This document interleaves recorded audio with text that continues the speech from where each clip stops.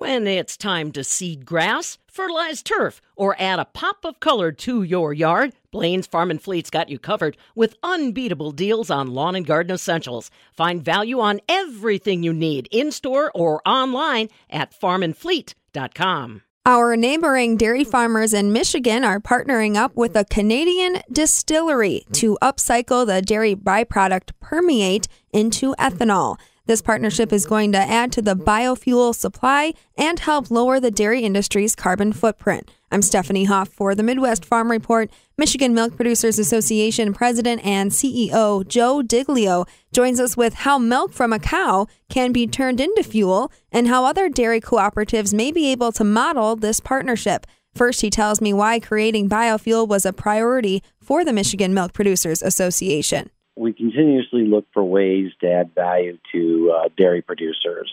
We invested into some technology several years ago that created a ultra-filtrated product that's really consolidating the proteins of milk into a more concise format and delivering it to outlets that utilize the UF technology in terms of additional production, such as making cheese for higher yields, making some yogurts, and in some cases, some beverages that are out there today for protein enhancement on the diet side. A byproduct of the making of the UF product in and of itself was a permeate, and traditionally the permeate has a lower value proposition.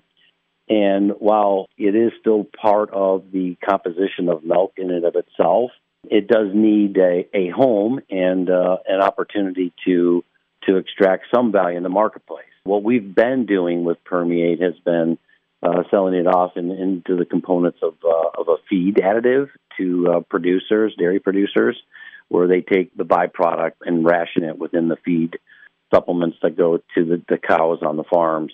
It is a low proposition. There's not much value associated with that. And so what we wanted to do is find a way to continue to look for value streams. And so this became a project that became of interest to us because we knew that this would create not just an added value, but a really nice sustainability effort that we're all very interested in pursuing.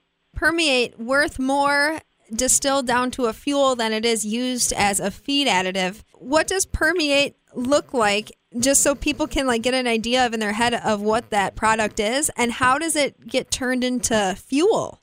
Permeate's really, it's a liquid format. So if you think about milk in general coming through a facility, there's an awful lot of components associated with dairy in terms of the actual production and the fluid milk product. Once we separate the fat away from the initial milk composition, we get what's called skim milk, and that skim milk has quite a bit of additional fractionations that can be done within the composition of milk in and of itself.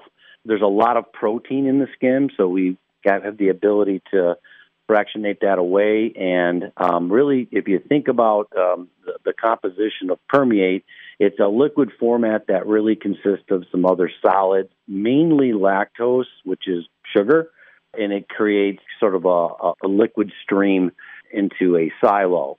Once it gets into that position, it's really just doing some innovative work around that liquid stream and consolidating it into a fractionation of mainly the lactose piece, and using some proven technology that is out there that gets us into a format of creating ethanol. And so this is something that obviously is a big initiative to have an alternative way to fuel maybe some additives in with the refineries and create a different stream and a different use that certainly can be useful to many people out there in the marketplace.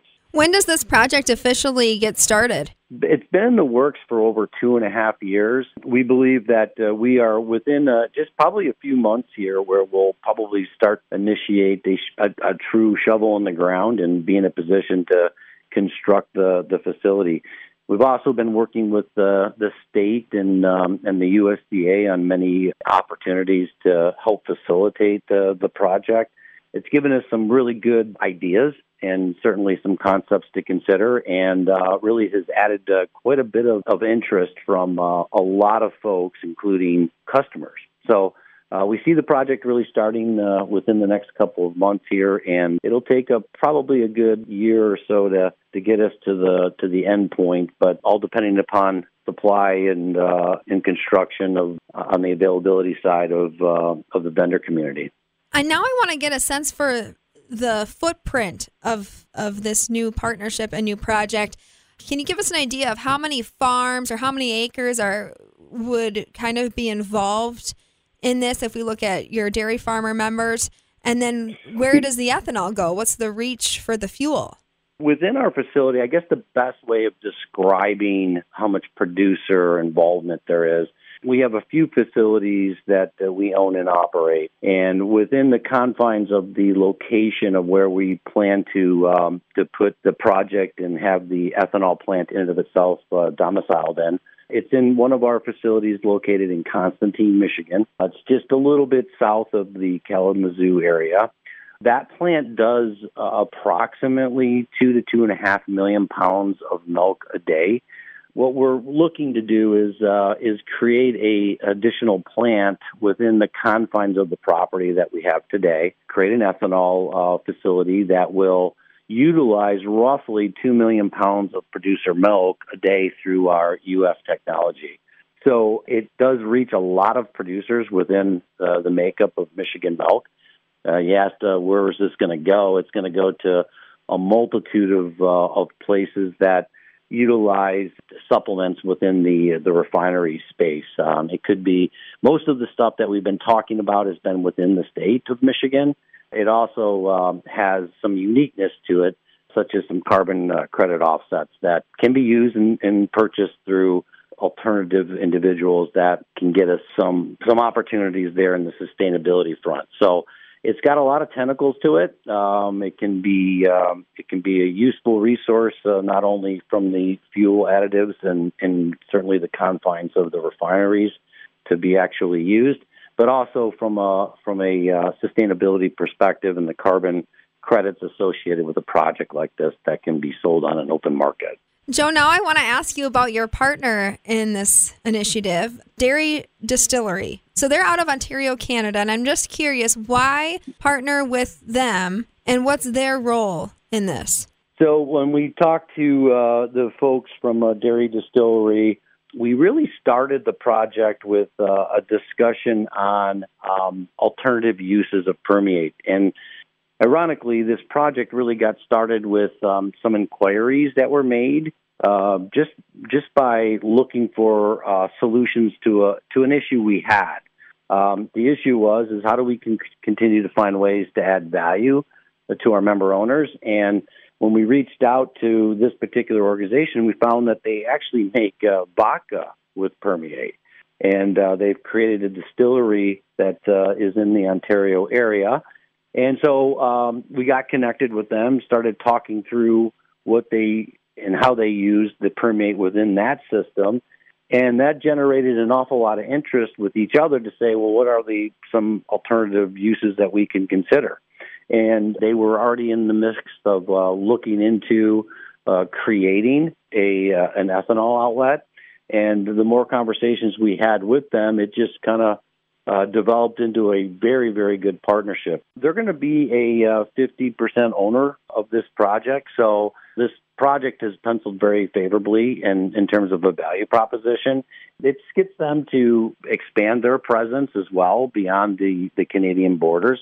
Being in the U.S. and partnering with an organization like ours gives them a lot of notoriety, gives them some return on the value proposition that gets generated from a project like this. And it gives us all an opportunity to find ways to look for additional R&D efforts that we can collaborate on. Joe, do you think that your partnership between Michigan Milk Producers Association and this dairy distillery out of Ontario, do you think this type of partnership can be a blueprint for other projects across the nation, including Wisconsin? Yes, absolutely. I think the partnership that we've been able to establish with an organization outside of the U.S., and in particular the Canadian market really hopefully demonstrates to many folks that there's a lot of symmetries that we can gain and opportunities that we should pursue to continue to find ways to unite the dairy community. And I do think it could be small scale like this type of product, or it could be in a much larger way. Something to kick off a good opportunity to work together and unite for the betterment of all dairy producers, regardless of where they're at, certainly should be looked at as a win-win for everybody. So we do hope that this brings more innovation. We hope that this is expandable because it certainly is an opportunity for growth in this area. That's something that we certainly want to promote. We're doing this to show the industry that there are ways to experiment and utilize some additional new technologies to help support growth within the dairy community. And, it's got an international flair. Having the ability to incorporate a company outside of the U.S. and partner with them, it shows, hopefully, all of us that we can continue to build some bridges along the way to help support the mission of a dairy producer.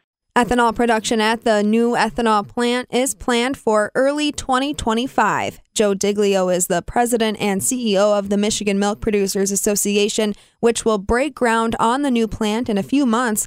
This is in partnership with a Canadian distillery to turn the dairy byproduct permeate into renewable fuel. For the Midwest Farm Report, I'm Stephanie Hoff.